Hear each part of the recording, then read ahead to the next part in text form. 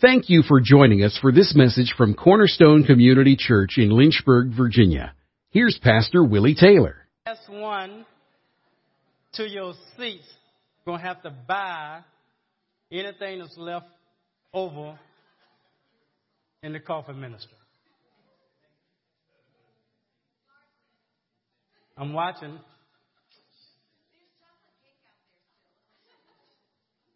I'm watching, Mark Greger. Don't you go out that door, Mark Greger. You're the last one.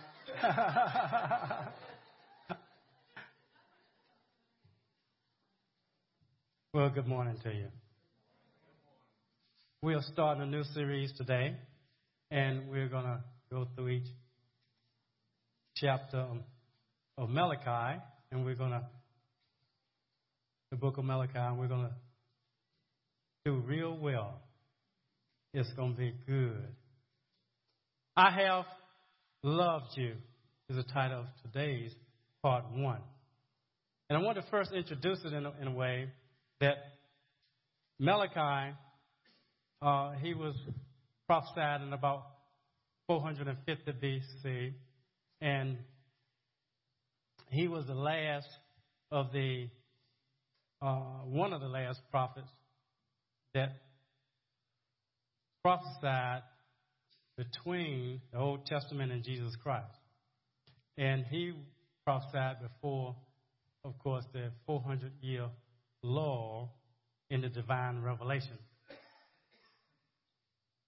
What Malachi did was he wanted to let the people know that they had started deviating from the Word of God and the will of God.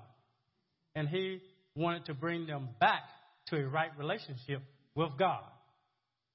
And so he told them exactly where they were missing it to cause the backsliding and what they had to do to get things straight and to get into a better, right relationship with the Father. And I think it's a good book. And when we read Malachi, it's one of those things that most people are familiar with chapter 3, but a lot of people are not familiar with chapter 1 and 2, and putting it in context of why chapter 3 is actually there. I want to start off this morning in another place because this is something that God led me to do. If you have your Bibles, you can open it to Mark chapter 4, and we're going to start in verse 9, but also we're going to go maybe to Matthew chapter 13. We're going to go there, and we're going to also go to Luke chapter 8. We'll go to both of those places, in addition to Mark. Let's start off in Mark chapter 4. Let's start with verse 13. And he said to them, "Do you not understand this parable? How will you understand all parables?" Now, when he said that, since it's in three different locations, it's in Matthew, Mark, and Luke, I like to go back and forth to find out what was said in one of them that was not said in the other. So why did he even begin to tell them this? That, well, you not going to understand any parable, or how are you going to understand all parables if you don't understand this one? Well, see, the disciples, if you look in Luke chapter 8, verse 9, his disciples began questioning him as to what this parable meant. And in Matthew, it might have said that they, and it probably did say that they wanted to find out why he was teaching in parables to the people. But I like the one in Luke. They asked the question when they got the Lord by himself. They asked the question, "What does this parable mean?" That's why he said, "If you don't understand this one." Now, he said that the sower sows the word. He had already given them this interesting parable Because in verse 14 of Mark 4, it says, the sower sows the word. These are the ones who are beside the road where the word is sown. And when they hear, immediately Satan comes and takes away the word which is sown in their heart. Well, that's interesting. Why does that happen? I want to know, why can Satan come, take away word that was given? Like if I'm giving word today, just like I give word every single Sunday, that I sit up here and we give word every single Sunday, no matter who's up here. We want the word of God to go forth, so we're sowing the word of God. Now, why would a person not get this word and hold on to this word? Why would they let the enemy come steal this word? That's a question. Well, in Matthew, it gives us the answer in Matthew chapter 13 and verse 19. It tells us, when anyone hears the word of the kingdom, we know it's the word of God, and does not understand it, the evil one comes and snatches away what was sown in their heart. This is the one on whom seed was sown beside the road. So, beside the road is, and you can picture it, because that's what I had to do, picture it. They're out going to sow seed. And if you have a field, you know that the field has a place where is people walk down the road, and sometimes they have a truck, sometimes they have a little cart. And when I was doing it, I had a cart with a horse pulling the cart because it was a tobacco thing. And I know that if any seed is sown on a hard surface, it's not going to do any good. And that's why when you sow grass seeds in your house, in your yard, and when you sow it in your yard, what do people usually do?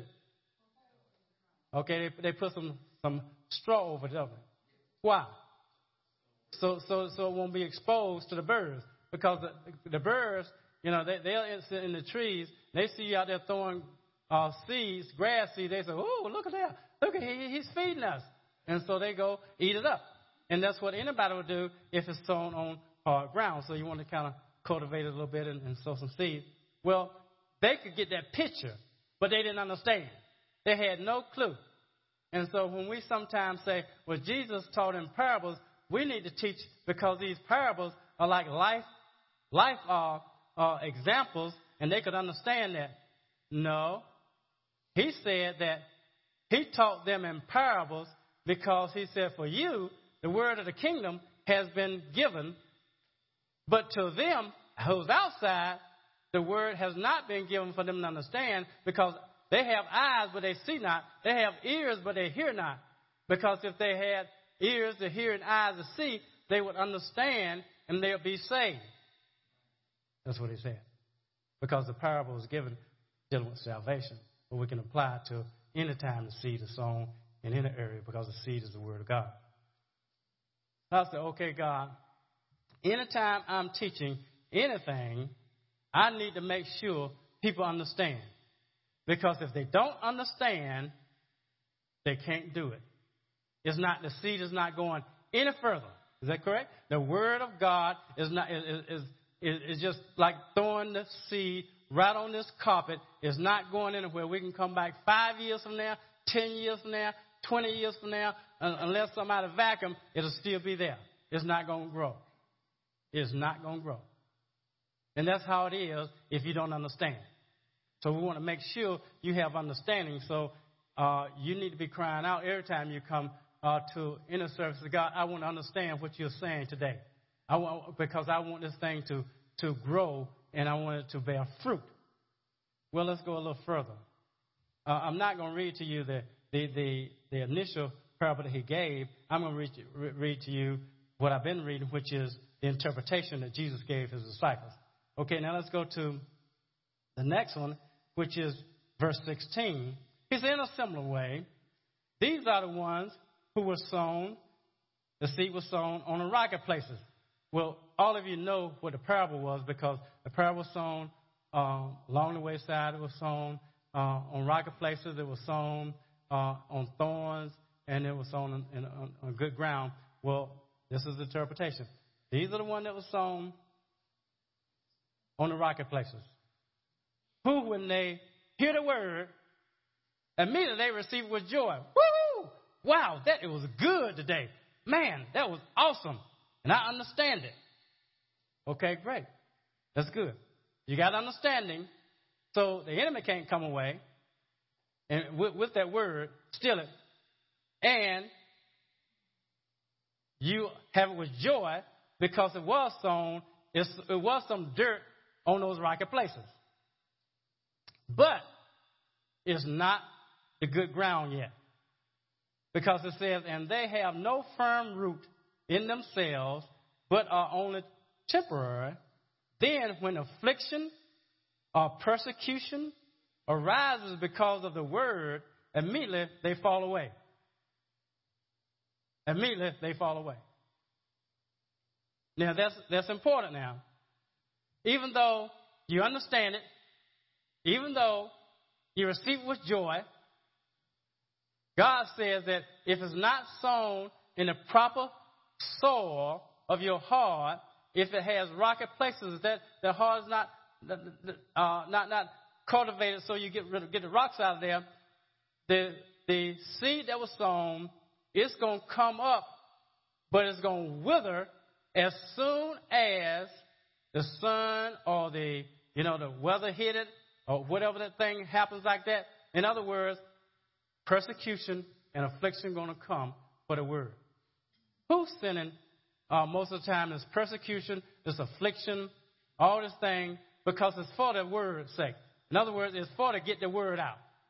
Do you think that God is trying to get the word out of you? No. So it has to be the world system. It has to be Satan, right? Our own flesh. Something has to come out of that word. So I want to make sure that not only do I understand something, but I want to also know that, God, I need to make sure that I get the stuff out of my heart. Now, when we're talking about heart, we're talking about our mind, our will, our emotions, our intellect. We're talking about that which is in our head, the way we think. That's what we're talking about. Because the way you think is going to affect. That's what he's talking about when he's talking about the heart. We shared that in another message. The heart is your mind, your will, your emotions, your intellect, the way you think about things. Because you know as well as I know, as soon as you hear something that you don't like, you tune it out. That's the way I am. That's the way I used to be about, the word, in a word, basically. I tune it out. We're that way about most things, isn't it? Are we about most things we don't like? Don't we tune it out? Most things we tune it out. We'll tune it right on out. But I say, you need to eat more healthy. Stop eating dessert. You're going to tune it right out if you got chocolate cake and everything out there. If I say, Thanksgiving, do not overeat. I want everybody to eat on a saucer. Do not eat on a big plate. You're going to tune me what? Out. Right? That's right. Big time. I'm going to tune myself out. Big time. Thanksgiving is for eating a lot. Asking for forgiveness later.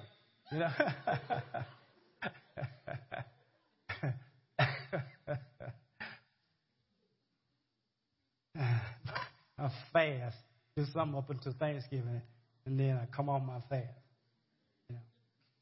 I'll exercise later. I'll do 3 jumping jacks to get rid of that pot. I'll do something,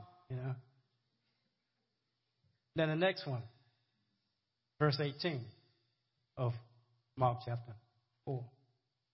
It says, the others are the ones on whom seed was sown among the thorns. Now, if I make it through, and I want to make it through by the wayside, I want to make it through that. I understand it. When persecution comes for this word, I'm going to say, no, I'm going to do it.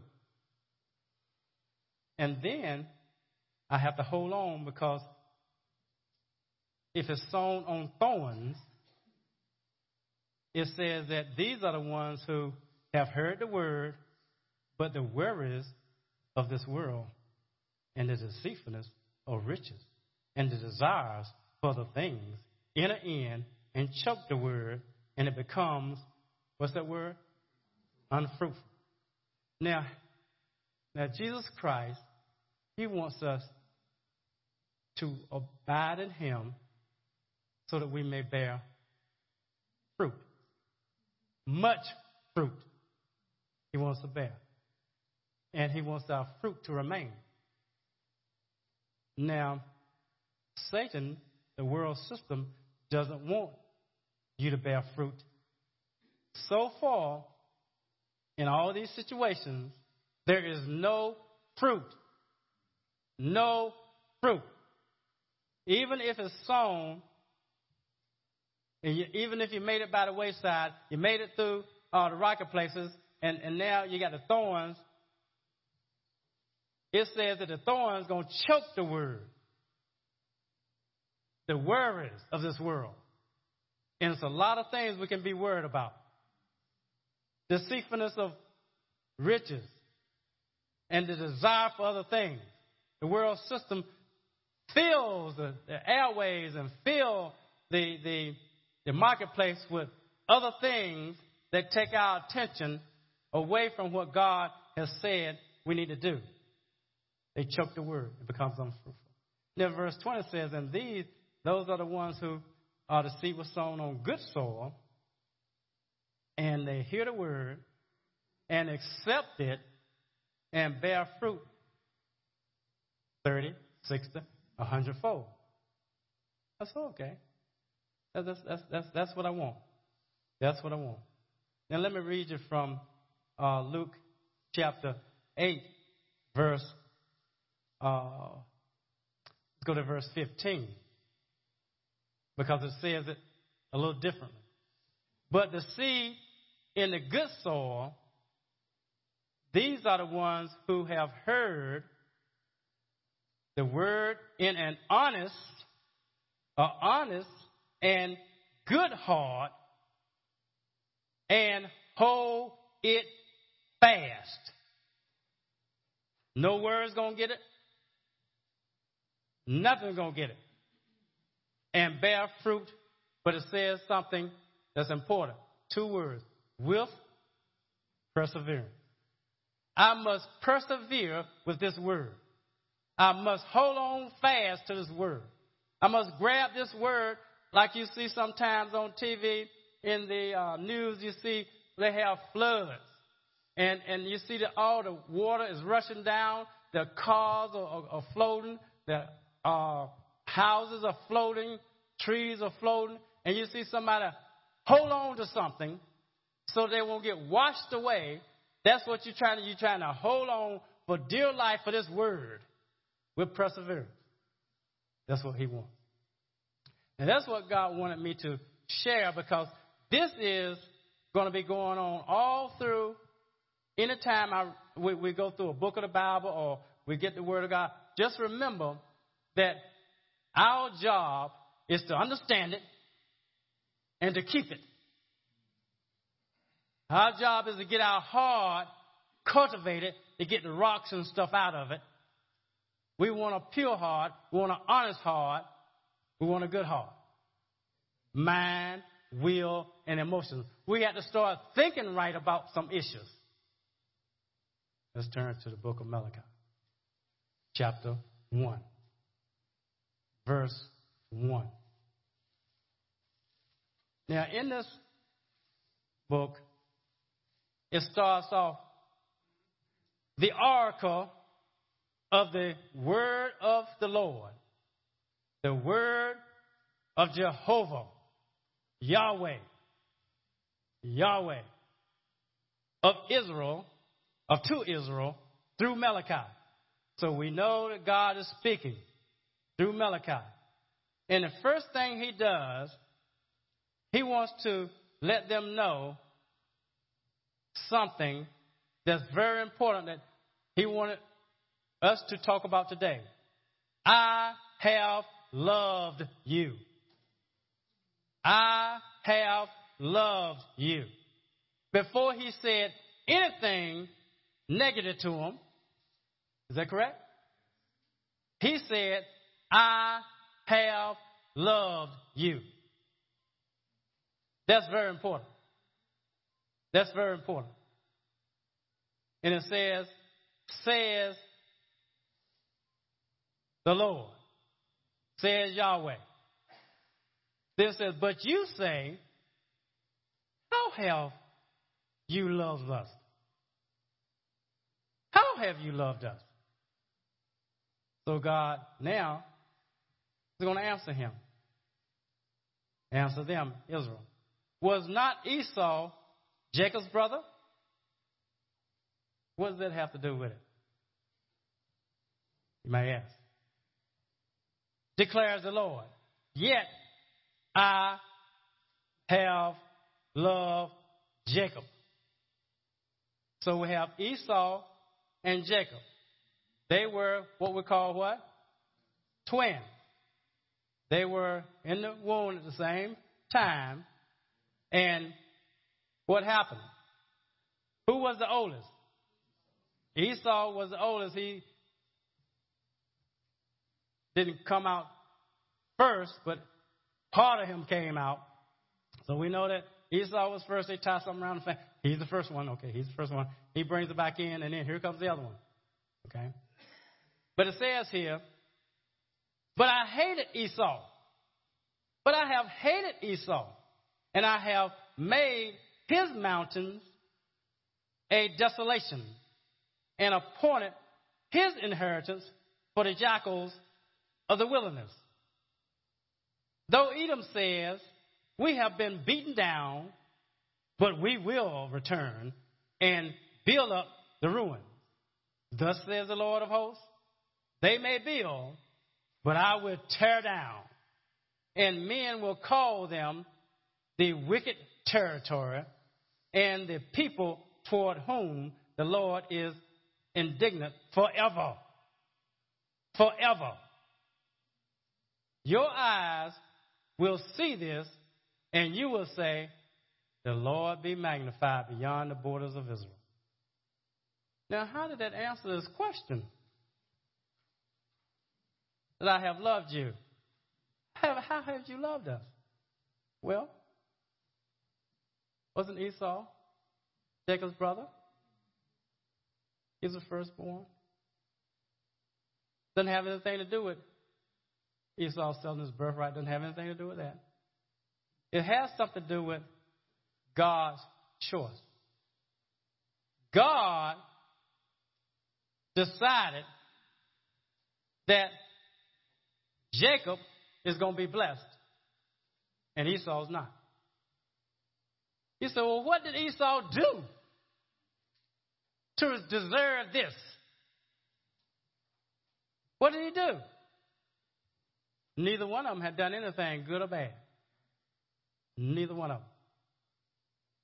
So God chose Jacob to be the point of his blessings, and Esau not. Can God do that? Yes, he can. You say, well, that's not fair. That's not fair. He shouldn't have done that. Because Esau didn't do anything. If it's going to be that way, what do I have to look forward to? Because he might decide that I'm not going to be blessed. You know, my brothers and sisters are going to be blessed, and I'm going to be cursed. We are all clay in the potter's hand, aren't we? He can choose to do whatever he wants to. He can make whatever vessel he wants to make out of us. Is that correct? He's the creator. He's the potter, and we are the clay. Is that correct? So in his divine choice, God chose to do that. He chose to do that. And so that's why he says that I'm going to tell you how I loved you. I'm going to tell you how I loved you, Israel, because Israel was named by, what was Israel's name before it was Israel? Jacob. I'm going to tell you how much I loved you, Israel. Esau I hated, and so this is what I did with Esau, but you I have loved. When you didn't do anything to deserve it. What did you do in us? What did we do to deserve to be saved? Nothing. Zilch. Goose egg. Nothing did we do to be saved. What did we do to be born? Nothing. Nothing. We're here by the grace of God. We were saved by the grace of God through faith. It's all God, isn't it? Why are you alive today? Because of who? God. Why did others die? People younger than you have already died. They died at a young age. But you are alive. Why? Because God decided that you're going to live and not die. God is good. You say, well, no, he's not good because he hated Esau. He hated Esau. You're not supposed to hate anybody. He hated Esau. No, he didn't hate Esau with that type of hate that we put on English words. No, he just chose Jacob, and he pronounced this is going to happen to Esau because this is not, Esau hadn't done anything. Some people say, well, it's because the Edomites, they didn't do this and they didn't do that. No, they don't have nothing to do with it. It has something to do with God's choice. That's all it has to do with it. And so he said, I love you. Now, we should also know how much God loves us. We should. He showed his love for Israel. Does he still love Israel? Absolutely. Absolutely. Don't you, by no means whatsoever, decide you're going to be against Israel. I don't care how little that little nation is. Don't you align yourself with anybody who is going to come against Israel. Because God has said, I have loved you. Okay? We don't want to hate that which God loves. Is that correct? Okay. Now, we say, well, how have God loved us? I mean, if God loved me, I wouldn't be in this situation I'm in. If God loved me, He would have healed me. If God loved me, when I was praying for this person, my loved one, He would have done this. You know, why did God do this? God doesn't really love me. God loves you. Let's look at the Gospel of John. Let's look in chapter 15, verse 10. Let's go there. And it says something very important to us. It says that if you keep my commandments, you will abide in my love, just as I have kept my Father's commandments and abide in his love. These things I have spoken to you, that my joy may be in you and that your joy may be made full. This is my commandment, that you love one another just as I have loved you. Just as I have loved you. This is Jesus talking. Just as I have loved you. So he's talking to the church. Just as I have loved you. How have you loved us? How have you loved us, Jesus? That's what they were asking. How you love me? He told about Esau. He tells us in verse 13, greater love has no one. Greater love has no one. My mother loves me more than you do, Jesus. My wife loves me more than you love me, Jesus. He says, greater love has no one than this, that one lay down his life for his friend. For his friend. When did Jesus lay his life down for us? Did he lay his life down for us when we were a friend of his? When we had done so much for him? When we had said,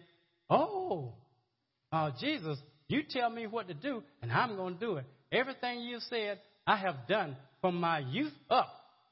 Is that when he loved us? Is that when he died for us? When did he die for the church? When we were yet sinners. Sinners. Alienated to God. I mean, we were sinners. How many people going to lay our lives down for a sinner? And you say, well, I will. Well, you go to prison and you tell the president, you say, hey, president, I will go in prison for this man right here. He's a sinner.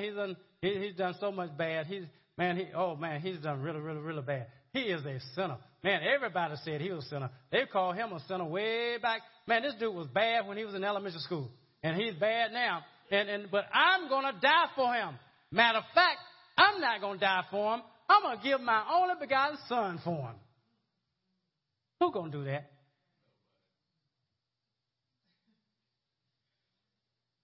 Would you do that, Emily? Would you give Jackson? You say, this is my only son. I'm going to show how much I love this sinner. Jackson, I'm going to give. Oh, you're a history, brother. You don't want to be history? You don't want to die for a sinner? I don't either. But God sent his only begotten son. He has loved us, hasn't he? See, I think the problem with us is that we don't know how much we love. We really don't know how much we love. If we knew how much we were loved, we would be different in a lot of areas. In a lot of areas we would. We wouldn't be so reluctant to do what God says, even though what he says we don't want to do. When we were little, our parents told us, I want you to do this. And we said, why? Well, I learned after the first time not to say why. And I'm sure if you all are, grew up in the day, you understand nowadays, kids ask why, and they say, well, they got to give them answers. They got to do all this kind of stuff. That's fine, because that's the way you want to do it. But God doesn't do us that way. You can ask him why all you want to. And sometimes he doesn't tell you not one thing. Right? And what you learn to do when you're in the military, which I've never been, thank God. But I did join a fraternity in college. Woe to me. And you learn that during the pledge week, if your big brother said, jump, you don't ask him, what? Why? What do? You jump. You just say, you start jumping, and you say, well, how high you want me to go? You just keep jumping. You're jumping all the time now. You don't ask no question. You just start jumping. You say, you want me to jump higher? You want me to jump higher? Right? But that's what you want your children to do, right?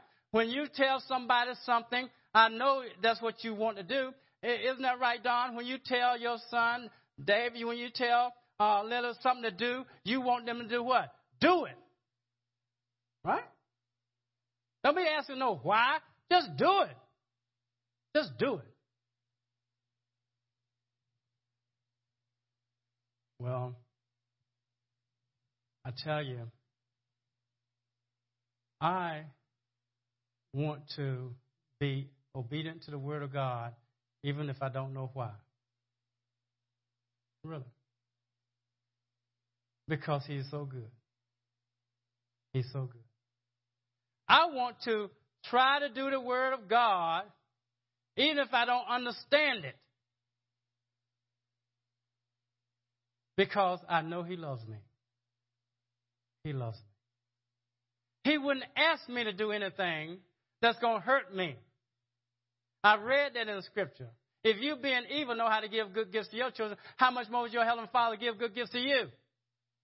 So I know that he loves me. So if he asks me to do something that I don't want to do, go ask for forgiveness. If you bring your gift to the altar and you know you have somebody that has something against you, leave your gift to the altar and go and make right with this person and then come back and present your gift.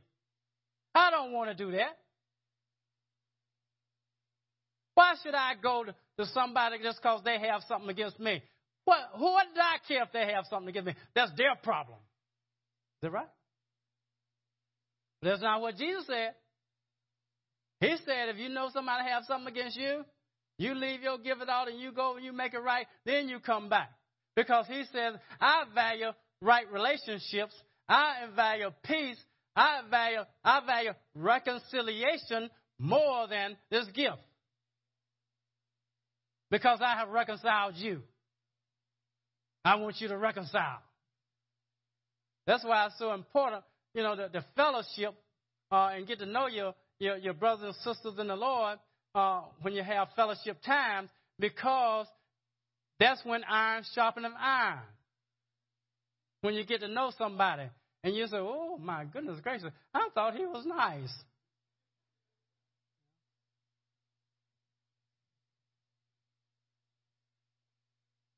I want to obey the word because I know my Father loves me. Let's look at a verse. I know you know it. Let's look in Jeremiah chapter 31, verse 1. Let's look there. And he says something that's very important. And he says that, at the time, declares the Lord, I will be the God of all the families of Israel, and they shall be my people. Thus says the Lord, the people who survived the sword found grace in the wilderness. Israel, when it went to find its rest, the Lord appeared to him from afar, saying, I have loved you with a temporary love and everlasting love. Therefore, I have drawn you with loving kindness, mercy. That's what God says. You tell me one place in the Bible, from Genesis all the way up to Malachi, where Israel was so compliant to the Word of God on a sustained basis. They were only obedient when they had a leader that made them be obedient. That they were afraid that, man, the glory of the Lord is going to come down. You mess with Moses you want to, but the glory of God is going to come down. And don't mess with Aaron. Don't you act like you want to be like Aaron. The last one did that. The earth opened up, and the whole family went down. See, God has loved Israel even though. God loves you even though. We can put even though and make anything even though, right? Even though, Willie Taylor, you are late when you shouldn't be late, even though you eat too much, even though, I told you not to talk about your elders, but you did anyway. Even though, come on now, we can put a lot of stuff in there, didn't you? Can't we? We can put a lot of stuff in there.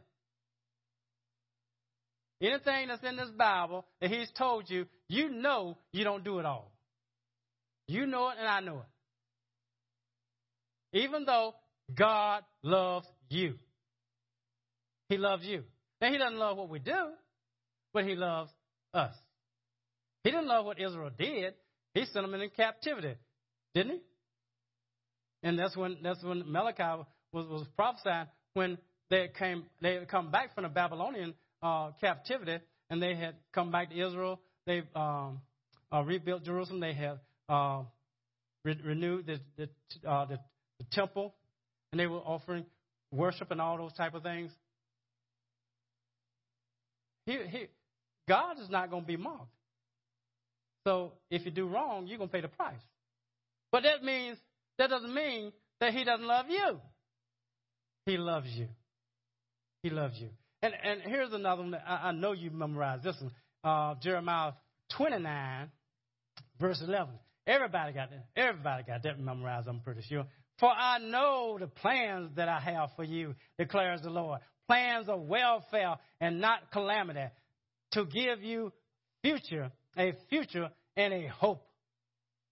Then you will call upon me and come and pray to me, and I will listen to you. You will seek me and find me when you search for me with all your heart. They were in captivity. They were in captivity because they had sinned. And he still said, oh, I know the plans I have for you.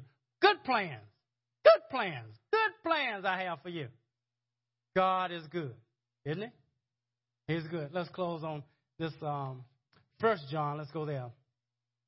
1 John chapter, let's see where we want to go to. 1 John chapter 4, I think.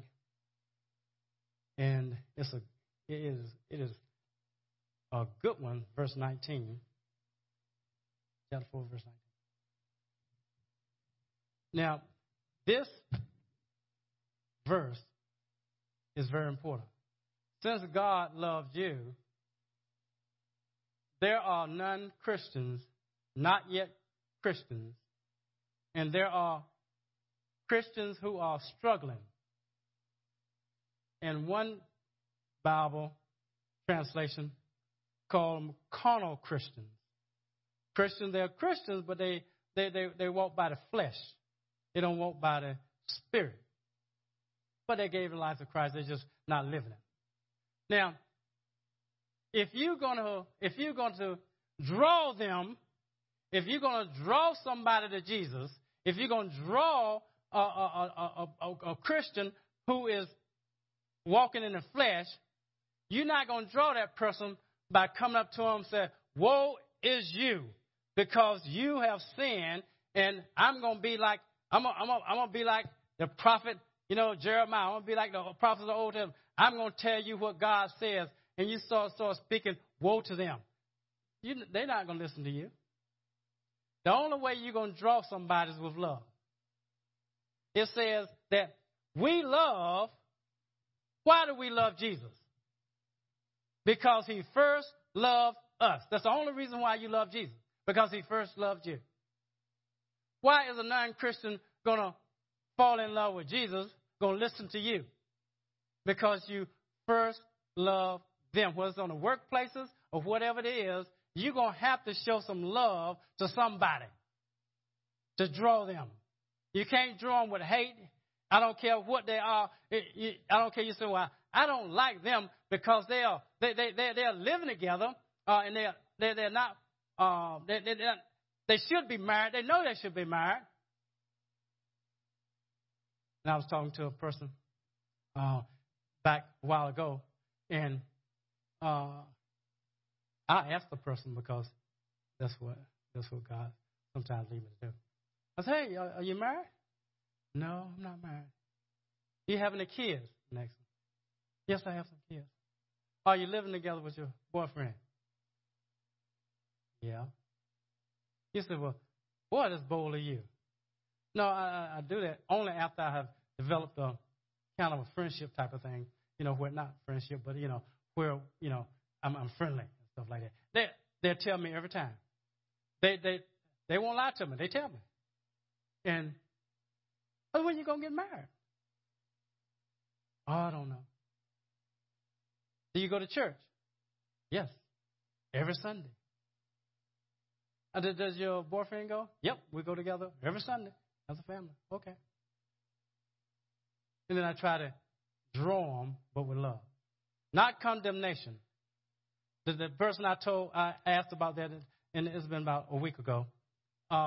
What happened was that I'm trying to build something with the person. And so I said, there's a reason why you didn't get married. What's the reason? Because my father died. And it just, my father, we were close, and it just threw me all off.